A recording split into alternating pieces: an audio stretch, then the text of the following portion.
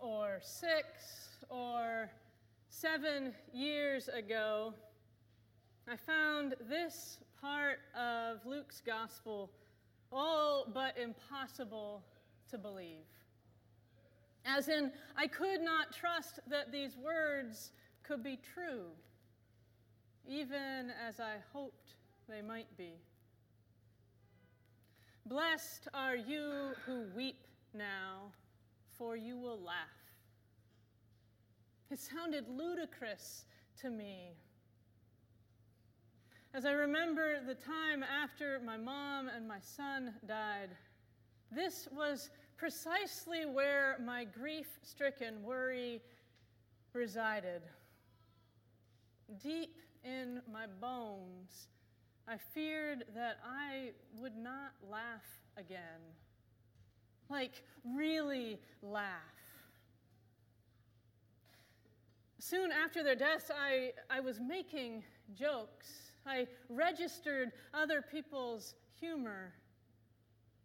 But the laughter that I heard emerging from my mouth, it sounded like a shell. It was only a half-truth. I was not confident that the full-throated laughter, the kind that rocks your body till your side hurts, that would ever, could ever return to me.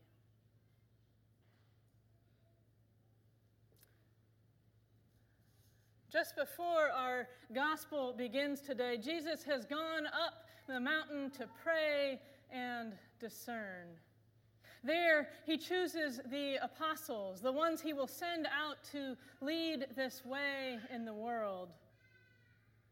And then, upon calling the 12, he brings them down the mountain to a plain, a level place. That is where he offers the teaching we hear today, the Beatitudes. The crowds are swarming around him, jostling, trying to get close to him, to be healed, to be made whole. And as they are healed, Jesus teaches this wild set of reversals, an almost unfathomable vision for what lies ahead if they follow him. The healing and the teaching, they go together. And they happen with Jesus standing right in the midst of all this pain. Jesus comes down to the dirt of the plain, into the muck of these people's lives. He is present to their afflictions, the ways they've been hurt by the changes and chances of this life. And he shows up with compassion, with concern for the nasty spots some of them have gotten themselves into by, say, their commitment to wealth over and against each other, or by forgetting God. He doesn't have to come down the mountain.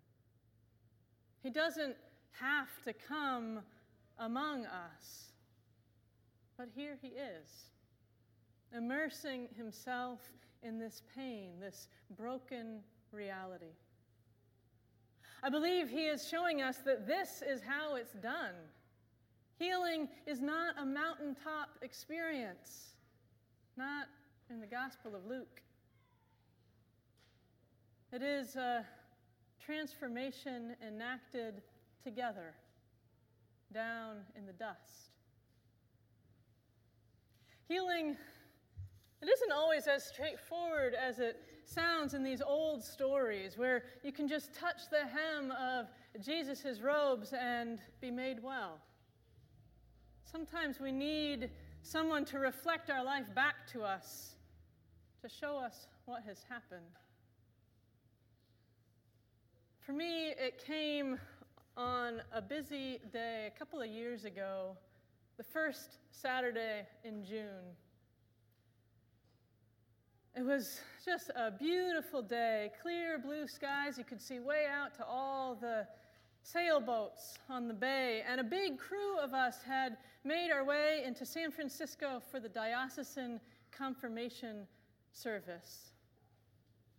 And on that perfectly clear day, we were standing at the bottom of those massive stairs up to Grace Cathedral, waiting for the service to begin.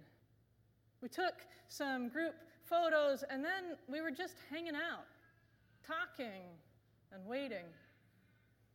And out of the corner of my eye, I saw Phil cracking up a couple of paces away by himself. And so I walked over to him, curious, and asked him what was going on. He held up his phone to show me a photo. And as he did so, he exclaimed, "Classic Tichenor." I looked at his screen and wondering what to see, as I was unaware that he had continued taking photos. He'd snapped a candid one of me and Emily, and apparently she had said something really amusing, and my head was thrown all the way back in this wave of involuntary laughter. I didn't know quite what to say. Phil seemed to be telling me that this was me being most myself. And on that day, this was awfully surprising to me. It came as a flashing notice that something had changed, that something had taken hold of me from the inside out. I wasn't done healing. It wasn't that I would not weep again, but oh, that laughter. It was good and true and real. Even more, here was someone who knew me so well, telling me that this, being overcome with laughter, that this was core to who I was.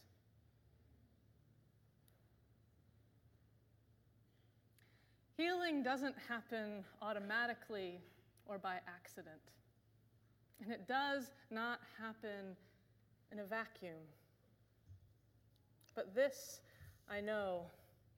It becomes possible. Healing becomes possible in a place like this. This healing comes to pass when people come together to learn and practice and then strive to enact the kingdom of God. You do this. Like Jesus, you people come down to the plain. You meet each other there on the level ground in the dust. You attend to what is real and present and demanding care. You show up right where the need exists, and you respond. I have witnessed you do it countless times.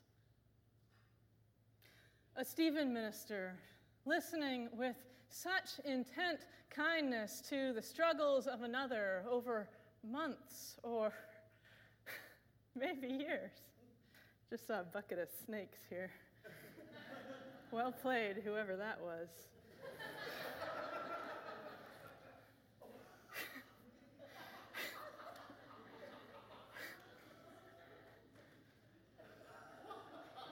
You show up as a friendly acquaintance, bringing jokes or maybe meals to someone who's just having a hard time even before the meal train begins. You show up as advocates helping strangers turned neighbors to navigate the asylum process with absolute respect and tenderness. And you show up as kin to me, remembering my son and telling me so, walking with me and holding me all these years. This is how these almost too good to be true reversals of the Beatitudes happen, where the blessedness comes as the acute presence of the holy, even when life seems anything but. With all those hurting and hopeful people gathered around him, Jesus seems to show them that none of us are ever just one story, that we never remain static in just one place. As individuals and as the collective, we exist in all these places, hungry and satisfied, weeping and laughing, oppressed and freed, oppressor and reconciled. He shows us that we inhabit all these stations, not just where we have been dropped, but also where we come alongside each other because he has beckoned us to rise and respond.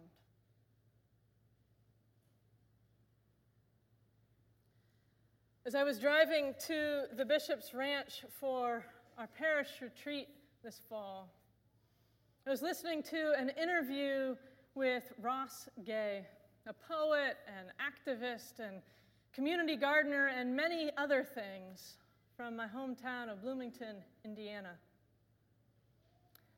As I drove along the back roads, I had to pull over to listen again, and then again and again to his final words. Ross recalled one of the most beautiful things he had ever heard said from one of his students. She asked, "What if we joined our wildernesses together? What if we joined our wildernesses together?" He went on to explore all the many wildernesses that we know far too well: illness and loss, isolation and addiction, the pain of being mortal, on and on. And then, having arrived at the heart of it, Ross ended with these questions, his own. Is sorrow the true wild? And if it is, and if we join them, your wild to mine, what's that? For joining two is a kind of annihilation. What if we joined our sorrows, I'm saying, what if that is joy? Friends, what if we joined our sorrows? What if that is joy? This is the blessedness that Jesus describes there on the dusty plain. This is how and why we come together on this feast of all saints and all souls. This joy, the kind of deep-seated movement of the Spirit that makes us whole again. It somehow gets crammed into the one word of blessed, but it is so much more. This is the healing that God makes possible, breathing life in and through us, through this web of kin we create with God's help. This is the audacious, Spirit-led claim that we can holler, "We will," to those 5 souls who will be baptized today. and thereby make ourselves family, held together with a love that can bear all things. This is the joy, the blessedness of joining our wildernesses together, that we may find our way, shoulder to shoulder, in ease and strife, in health and struggle, come what may. This is the kingdom. You are already building it, already living in it here and now. It comes in the blessedness of joining our wildernesses together, of joining our sorrows together, and still, always, ever bearing each other into the light. Friends, take heart. Through all our days, Jesus calls us together in the dust of the plain. What if that is joy?